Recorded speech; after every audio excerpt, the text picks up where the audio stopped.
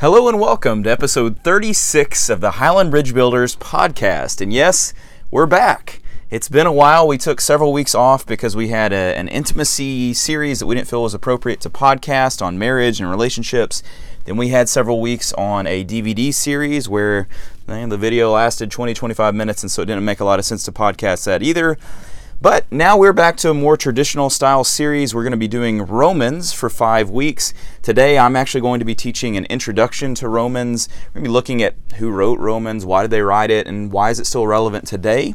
We're also going to look at, over the next 4 weeks that follow, what N.T. Wright calls Romans is sort of like a symphony with 4 movements. And so we're going to look at the 4 movements of Romans each week, one after another. So chapters 1 through 4, 5 through 8, 9 through 11, and then 12 through 16. And I think it will be a really great opportunity to understand Romans more from a 20 or 30,000 foot view than, kind of digging in through each verse. An excellent book that goes without saying. Some would say it is perhaps the greatest book of the New Testament. I'm very excited to learn more about it and to teach more about it with you this morning. So let's get started. I'm sure you'll be glad to know that we are back on the podcast. David, Grant, some of the fans of the podcast. Excited to be back with you guys. Trey actually listens to the podcast, so Trey, this will be recorded, although you're here today. I did want to talk about something that's like a little bit culturally relevant. So this is not an introduction to Romans. There's no geopolitics in this, I'm sorry. But I wanted to talk about what's a serious topic, and it's like a real bummer of a topic to jump into as an intro, but I'm just going to do it anyway. And it's the topic of suicide. Okay. All right, so this week it's been really on the news a lot, and so we've had a couple famous people who've committed suicide just this week. And it goes without saying is that it's a little silly that we only focus on things when famous people do it, but I think it is an opportunity by which it starts sort of a national dialogue on topics. And so we had Kate Spade, we had Anthony Bourdain. It was a few weeks ago that the DJ Avicii, I feel silly saying the name, but Avicii, he committed suicide. I think it's becoming clear that people less and less often want to live in this world, okay? I think there are many reasons for that. I think we could kind of like dig into, well, why is that? Is this the reality of the world, or is it just a perception of the world? But I think people are losing hope and purpose, and I think when you get to that point, suicide is an escape from that. So I think we understand that. Let's look a little bit at the statistics of that just to kind of start this conversation. When we look at depression, anxiety, things like that, we've alluded to this a lot. I think we're all probably aware of this, but when you look at the numbers, it is pretty alarming. Certainly when we get to suicide, it's, I think, even more alarming. So when you're looking for statistics on depression, anxiety, it's tough because how do you figure that out, right? But the World Health Organization did this. This has been a few years ago. So this was from 1990 to 2013, but there were 416 million people worldwide who had depression and anxiety in 1990. 23 years later, it's almost 200 million more. That's pretty crazy. We look at suicide rates. This is from a study that just came out recently. The CDC did this, and there's a couple shocking things that you'd find. And this is a schematic of the United States, if you haven't figured that out. What you'll see is that these are numbers of suicides over these 2 years, from 14 to 16, per 100,000 people in these areas. And so what you see in certain states, there's certainly more of those. So this only equates to like, I think, 0.03% of people, but that's still a lot. And so you would see 30 people per every 100,000 are committing suicide in that period of time. It's actually 45,000 deaths in the United States in 2016. 45,000. That's, I think, the number 2 leading gun death. So homicides would be first, but suicides follows right behind it. Here is, though, I think maybe tells a little bit deeper story about suicide. This is the increase, okay, the percentage change. And so to kind of establish that this is something that's becoming more and more of an issue, what you'll see here is this is from 99 to 2016. How much has suicide increased or decreased? And there's actually only one state where it's decreased in that span of time, and it's Nevada. So I don't know if we should all live in Nevada or move there. It's great in Nevada, apparently. They just got a hockey team. They just got a football team. I don't know. But every other state's literally increasing. You see also in states like Vermont and New Hampshire where they have the opioid crisis, they've got the heroin epidemic. Suicide rate is up almost 40 to 60%. And that's incredible. It's really sad. You look at Tennessee, it's up somewhere 12 to 20%, okay? So it goes without saying that suicide is on the rise, depression is on the rise, anxiety is on the rise. I think without even looking at numbers, we're sort of like aware of that. It just seems like a thing that we hear more and more about. I had a team member who someone in her family tried to commit suicide a week or two ago. We had a parent of a patient who committed suicide. This was 2-3 weeks ago, and had multiple kids, and just a really just tragic thing. And so it just seems like it's a conversation that just keeps coming up, and obviously we don't want it to. And so in this CDC study, there is the lead author. She's a behavioral scientist. Her name is Deborah Stone. And what she was looking at is this idea, and this is the narrative that we hear, is that, so let me ask this. What do you feel like people give as the number one reason why people commit suicide? What's sort of like the narrative right now? And I may get the answer I'm not looking for, and that's okay. But what are people saying kind of more often than not? Mental health. That was the answer I was looking for. Thank you, Grant, for being the first to speak. Yeah, mental health, I think, is kind of the chosen narrative right now, that it's a mental health issue. It's the same thing with school shootings. And I want to say, too, I'm not trying to be like glib about, these are like really serious topics, school shootings, suicide, all this sort of stuff. There's a lot that goes into that. If you're struggling with that, let someone know. I'm not trying to make less of it. But mental health is the answer that's given most commonly. I'm not trying to say it's not mental health, but I thought it was interesting that in this study they found that 54% of the people who killed themselves did not have a previously known mental health issue. So 54% had never had anything to do with mental health. Now maybe they did in secret, or maybe it was undiagnosed, but what the point that she's making is that it's not usually mental health. And so what she says it is that instead these folks were suffering from other issues such as relationship problems, substance misuse, physical health problems, job or financial problems, and recent crises or things that were coming up in their lives that they were anticipating. So you could make the argument that it's not mental health, it's not that there's something wrong with them, it's that they have stuff going on in their life that has caused them to reach a point where they don't want to go on with life. They have lost hope, they're stressed out, there's a lot of anxiety, they're depressed, and it's like, what's the point? I might push a little bit further, and I think that's the point of today, to say that there may be a loss of truth, there may be a loss of true purpose, and there may be a loss of true hope. And I do want to get into this, though. We want to look at one more expert, and I'm going to kind of pick on her, okay? So this is Professor Julie Cyril. She is the president of the American Association of Suicidology. We're talking suicide, Carters, so welcome. And so she would be a leading expert on suicide and suicide prevention. And she says this, and experts would agree, that we need to learn how to process and cope with anxiety and depression to reduce suicides. No one would disagree with that. We got to learn how to cope with things that happen. But this is her quote on kind of one of her answers. So again, a leading expert, this is one of her answers on how we learn how to cope and deal with these things. Okay, so she says, if things go bad in your life, what do? Are there things you can do to distract yourself in the moment? Can you look at pictures of your kids or watch funny cat videos? Those funny cat videos can't keep someone alive, but they can calm people down to then use other coping strategies. Okay, so if you missed it, the answer from the president of the American Society of Suicidology, an expert in the field, says the way to avoid suicides is cat videos. Okay, funny cat videos. Cat videos. Okay, I know that's not all she was saying, and I'm not just trying to pick on her. But if our best answer to people being depressed and anxious to the extent that they commit suicide, if our best answer is cat videos and distractions, I think we have a problem, okay? I think it's a serious problem. Maybe she would retract on that a little bit and say, well, that's not exactly what I was saying. But she said, and I read that, and that was like in a quote, it was like a lead quote in this story, like that was like, yeah, watch more cat videos.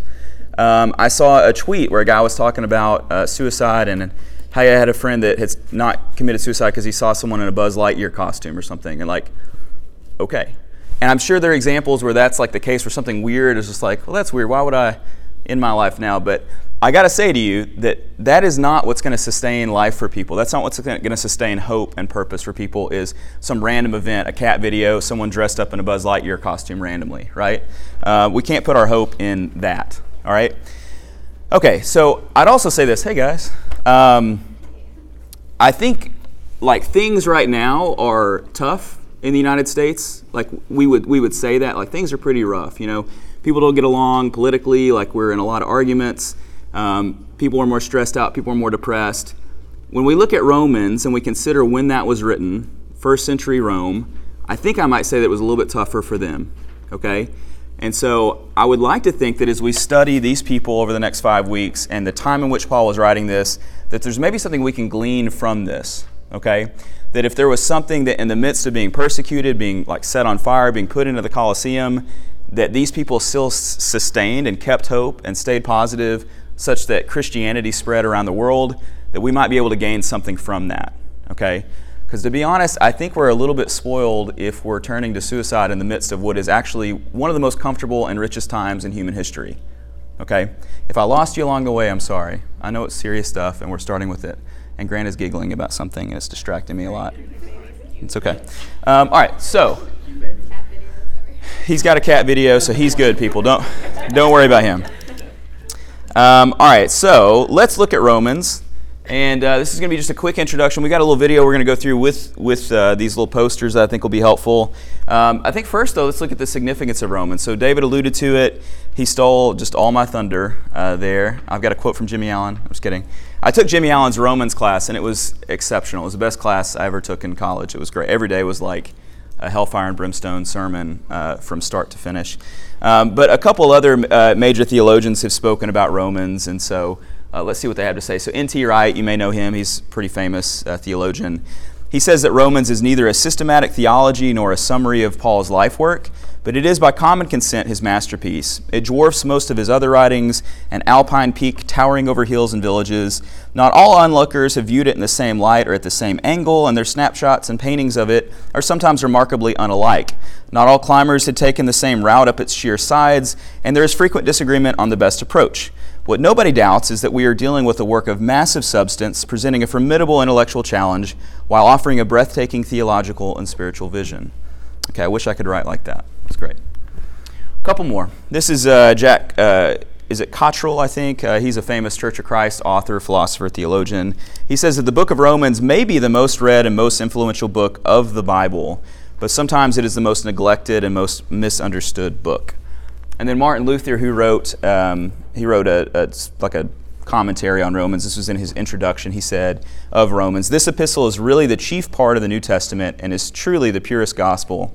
It is worthy not only that every Christian should know it word, by heart, but also that he should occupy himself with it every day as the daily bread of the soul. We can never read it or ponder over it too much, for the more we deal with it, the more precious it becomes and the better it tastes." All right, so that's why we're studying Romans. Hopefully that gets you excited. All right, authorship. This is a really quick section because it's like super obvious that Paul wrote it. I think in the past there were some critics to maybe him writing it, but as Cranfield says, no responsible criticism disputes its Pauline origin. So Paul wrote it. What would you tell me about Paul? If you're given like an elevator, like someone asks you like, who's Paul? What would you say? Give me like Paul's 30-second bio. From the Bible, that Paul. Some call him Saint Paul. He used to be a Pharisee. There you go. Before he saw a vision of Jesus and converted to Christianity. John Mays with the win. Great job, John. Thank you. Yeah, born in Tarsus, raised in Jerusalem. He was trained by Gamaliel, who was like this, in that time, like the biggest Pharisee that there was, really well respected. And in Acts 26, Paul said that he was of the strictest sect of our religion. So he was a Pharisee's Pharisee, if you will. It's really good. So then on Damascus, on that road, he saw Jesus. And Jesus, I think it's interesting, as a kid, you learn the apostles, right? Some churches would insist on calling them the disciples, but whatever. And then there was like this extra one added on. So it was like, there was Matthias too, but like you'd subtract Judas and you'd like put Paul in there. It's like, well, wait, how did he get to be an apostle? Because he like wasn't there. But the reason is that Jesus picked him to spread the gospel to the Gentiles. Okay, so he's an apostle in that sense. And so he was given this role or this task, and so he's an apostle in that way. I think the interesting thing about Paul, hey guys, is that he is both a Christian and a Jew. Okay, and so he has a unique opportunity as being, again, a Pharisee's Pharisee, or like, a big, prominent Jewish person, and also a Christian. So when he talks about law and grace, he understands both sides intimately. So he understands the law side. He also understands the grace side. All right, so let's talk really quickly about the place and the time of writing. Who likes history? Like who gets excited about history stuff? 7 or 8 people? Okay. I saw like a reluctant there are worse things. I hate cauliflower, but history's okay. I'm just kidding. It's kind of lame to raise your hand. Yeah, okay, I love it. Yeah, history's fine. Now, if I'd ask like who likes football? Yeah, football. So I like history a little bit more than that level. You like football, right? You would have no? Okay, I'll shut up. So I like history. I think it allows us to understand when this was written, under what context it was written. I think that's super important. You like history. You teach history. Okay, I would hope so. I would really hope so. You hate it.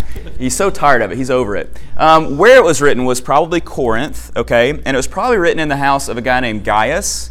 All right? I don't know who he is. You know anything about him? Not much. Just a name? Am I pronouncing it correctly? Is it Gaius? Gaius? Okay. And then there's a guy named Tertius. Does anyone know what an amanuensis is other than David? Secretary. There you go. So he also would have had, so imagine for a second, if you need to close your eyes, that's good. We're in Corinth, all right? Have you been to Corinth? I've never been there. You're at the house of Gaius, and there's this other dude with Paul, maybe in a room, named Tertius. And Tertius is the guy that writes this stuff down, that helps him. And so maybe Paul dictates, verse 6 of chapter 3, and Tertius writes it down. Okay, so it's his amanuensis. We think that maybe Paul had some vision issues, maybe wasn't able to write himself. There's a part where, in his own hand he writes, and so we think, maybe he just either wasn't able to write very well or he had some vision issues, something like that. So he had Tertius with him. All right, so now in terms of the years, we've got this, just to kind of throw this out here. So 49 AD, we have Emperor Claudius, so not a good guy, not a nice guy. He has something called the Edict of Claudius, where the Jews are forced out of Rome, okay? We don't exactly know why, but probably some infighting, some disturbances caused by the Jews, and they're kicked out of Rome. So not all the Jews leave Rome, but a good portion of them do. Then when Nero comes into power in 54 AD, we all know Nero, that edict is done away with. So a bunch of Jews come back in at that time. So if you can imagine at that time where a bunch of Jews are coming back into the city, that would have been an issue somewhat. So it would have created some stress, not just for Romans and pagans who would have been like, well, who are all these people coming in and why are they different and all this kind of stuff, but also for Christians who were Gentiles.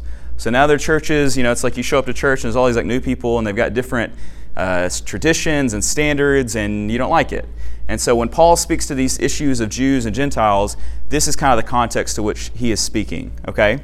Now for a little bit more context for what it's worth, we think Romans was written, again, right around that time, 55 to 57 AD. This would have been towards the end of Paul's life. I think he died maybe 66 AD, somewhere around there. We've also got things that get bad for the Jews, okay? And that ultimately leads to Paul being killed. So in 64 AD, Rome is burned. You know that story. Nero fiddled, they say. And apparently it was Nero's fault. I don't know all that history. But he blamed it on who? Blamed it on the Jews, on the Christians, yeah. Christians, that's right. And so then things got really bad. Does anyone know what this is from? Dave, you're just killing it. Anyone who's not an elder could answer this question? Do you know what it's from? Yeah, that's after the destruction of Jerusalem in 70 AD. The Romans ransacked the temple. You see menorah and some of those other things that they brought back to her.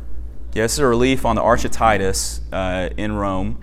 And so you can still see it today. You can walk up there and look at it. We went and looked at it. It was really hot out there in the Roman Forum, I think. And what you see is this is AD 70. These are the Jews carrying away the items of the temple after it's been destroyed. Okay, so not a good time, and we're like right leading up into that time. Okay. Also, for further perspective, again, if you like history, all right, Jesus was probably crucified. We would always think probably like 33 AD, maybe more like 28 AD, because I think we got our years wrong a little bit. Paul was converted, let's say, 5 to 7 years later, so then maybe that's like 37 AD. So then he would have spent like anywhere from 10 to 20 years on missionary journeys before he wrote Romans. So to kind of give your mind some ability to think through those things. Okay, so he's been at this work for a while. He's been traveling around. He's been spreading the gospel. As we'll see here in a second, this church that exists in Rome probably was started by somebody he had converted in the past. And the idea is that he wanted to go to Rome. He'd never been there. And that after he went to Rome, he wanted to go to Spain. We'll get into that too. And it's believed that he wanted to make this his base of operations. So he'd been in Antioch, he wanted to go to Rome, and he wanted to start his kind of missionary base of operations there. We don't think it really happened that way because things changed, but anyway, that was the idea. Okay, so again, that was history. If you like that, great. All right, recipients. So who received the letter to the Romans? Any ideas Okay, it was the Romans. The Romans got it. That was good.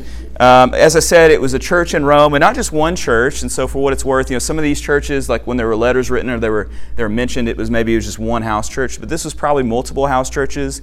In chapter 16, he mentions several different names as if it were different churches, and he had not visited yet. It goes without saying that Rome was like the largest and most important city at this time. There were over 1 million people who lived there, which at the time was a lot.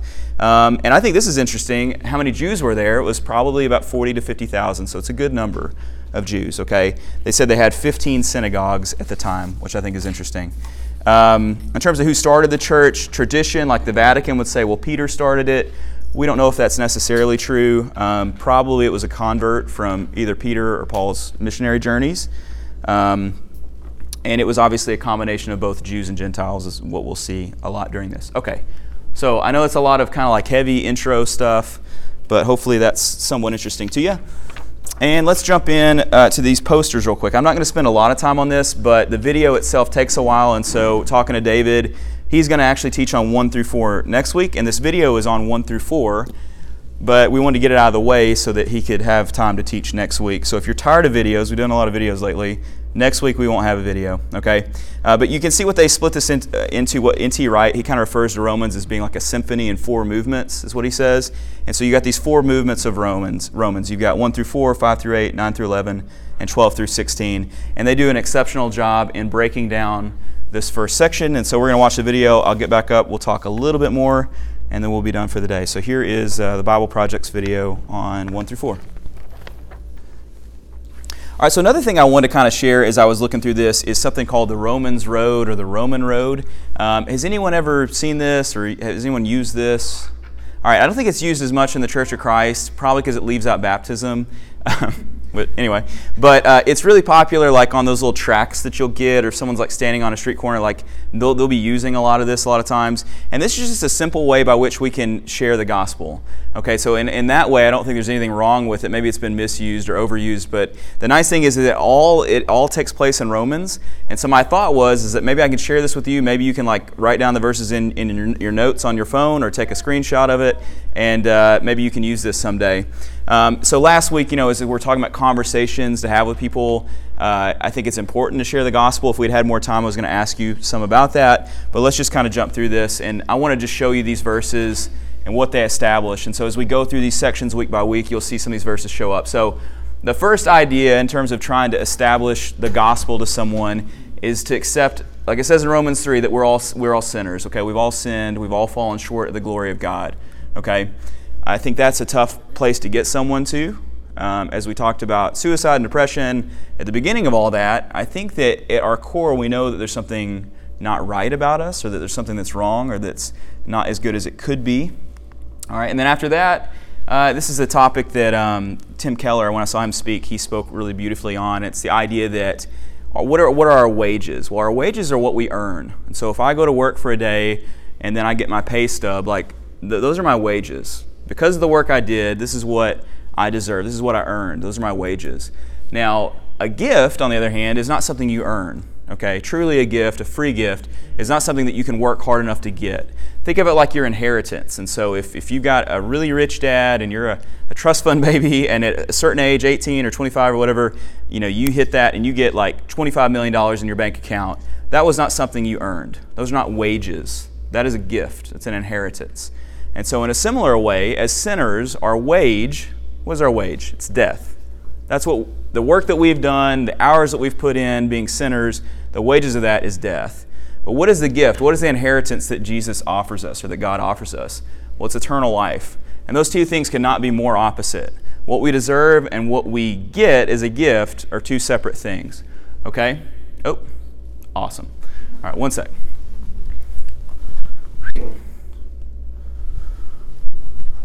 All right, moving on very quickly. Romans 5:8 says that, but God demonstrates His love for us in this, that while we were still sinners, Christ died for us. We know that. Romans 10:9 through 10 says, if you declare with your mouth Jesus is Lord and believe in your heart that God raised Him from the dead, you will be saved. For it is with your heart that you believe and are justified, and it is with your mouth that you profess your faith and are saved. Again, it's nothing that we do that saves us. It's not our wages. It's a gift. It's grace, it's mercy. And then for everyone who calls on the name of the Lord will be saved. So maybe this is helpful to you. Maybe you can write those down. You can also just Google the Romans Road. And it's maybe just something that starts someone down a path towards believing in Jesus and understanding the gospel. So as a conclusion, I know we started off talking, if you came in late, we talked about suicide at the beginning. And again, this really this expert in suicide prevention was mentioning cat videos, distractions. Again, I think it's a very broken way of looking at humanity. But if there is no God, if there is no immortality, and life ends in the grave, then really what else other answer do we have? You can come up with a false sense of hope and purpose, or you can just distract yourself. You can try and come up with entertainment to take you out of reality and to not have to think about how broken life is, or you can face it head on. You can ask deep philosophical questions and you can try and answer those things, or you can watch cat videos and distract oneself, right? I think those are the options, and I think a true understanding of a world that exists without God would end with suicide being a pretty good answer. Like if this is all it is, and if life is pretty miserable, I think I'm going to tap out. It's like if I go on a vacation and I get there and the hotel is terrible, I'm going to move hotels. Like what's the point? Like why would I stay here? Nothing's making me. There's no good in staying here. And so I think we have to give a better answer than cat videos or distractions. And not just an answer that we would state, but also an answer that we show in our lives. And so if in our lives all we care about is entertainment and sports to distract ourselves from the realities of life, and that's what people see in us, then what answer are they going to draw from our lives? And so we have to have an answer that's deeper than that.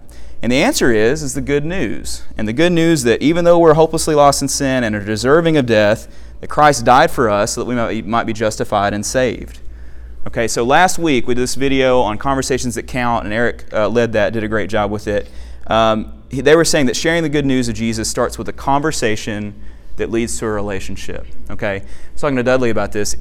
It's kind of tough because it's convicting, because I don't start a lot of conversations asking questions about Jesus or anything deeper than, well, how do you think, Ole Miss is going to be in football this year? I mean, that's about as deep as I get with most conversations.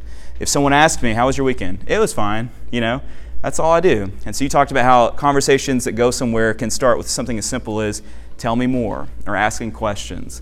And so I'm convicted to try and do that more now. As you ask these questions, and if you don't have the answers, say, you know what, I'll get back with you, or ask someone else who does. Something like this Romans Road concept, and there's plenty of other concepts. These are things that we should be equipped with and aware of so that we can share this truth with people so that they come to knowledge of Christ. As we're faced with people being more depressed and miserable, and they're miserable because they have nothing to give life purpose, truly. There's no sense of truth or things that actually matter, and that's depressing.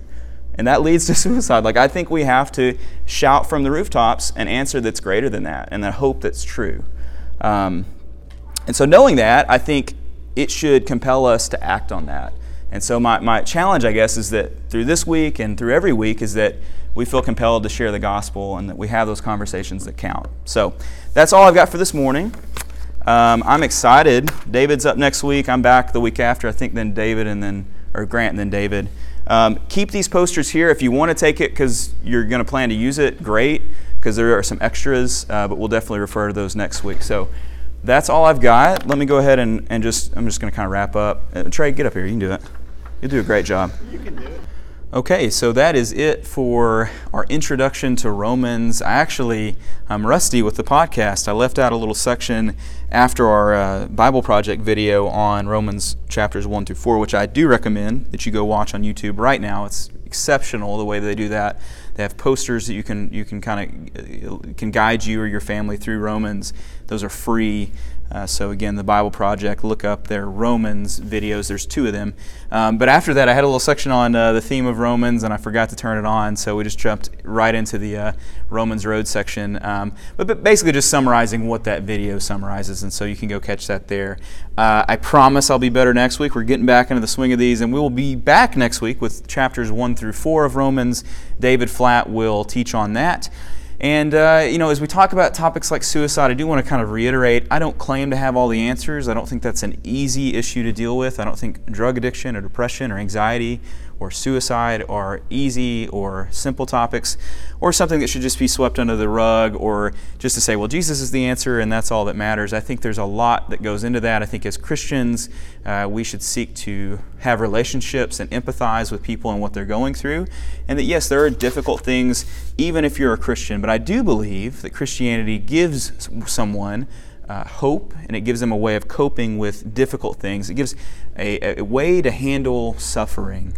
And I think that's one of the great things about Christianity, is that there is a God that created us in His image, that gives every person value and importance, and that there is immortality. There is an eternity that comes after this life. So if this life is terrible and you're harassed or persecuted or depressed or bullied, if you suffer, there is hope on the other side of this. And that is what God offers us. And through the sacrifice of Jesus, we get something that we don't deserve as sinful people. And so if that story or that good news is something that compels you, that's the point of all this, okay? And so I think we should be sharing that with others. We'll talk more about this topic and others next week again, and I just hope you have a fabulous week. We will see you next time. Thank you so much. Bye-bye.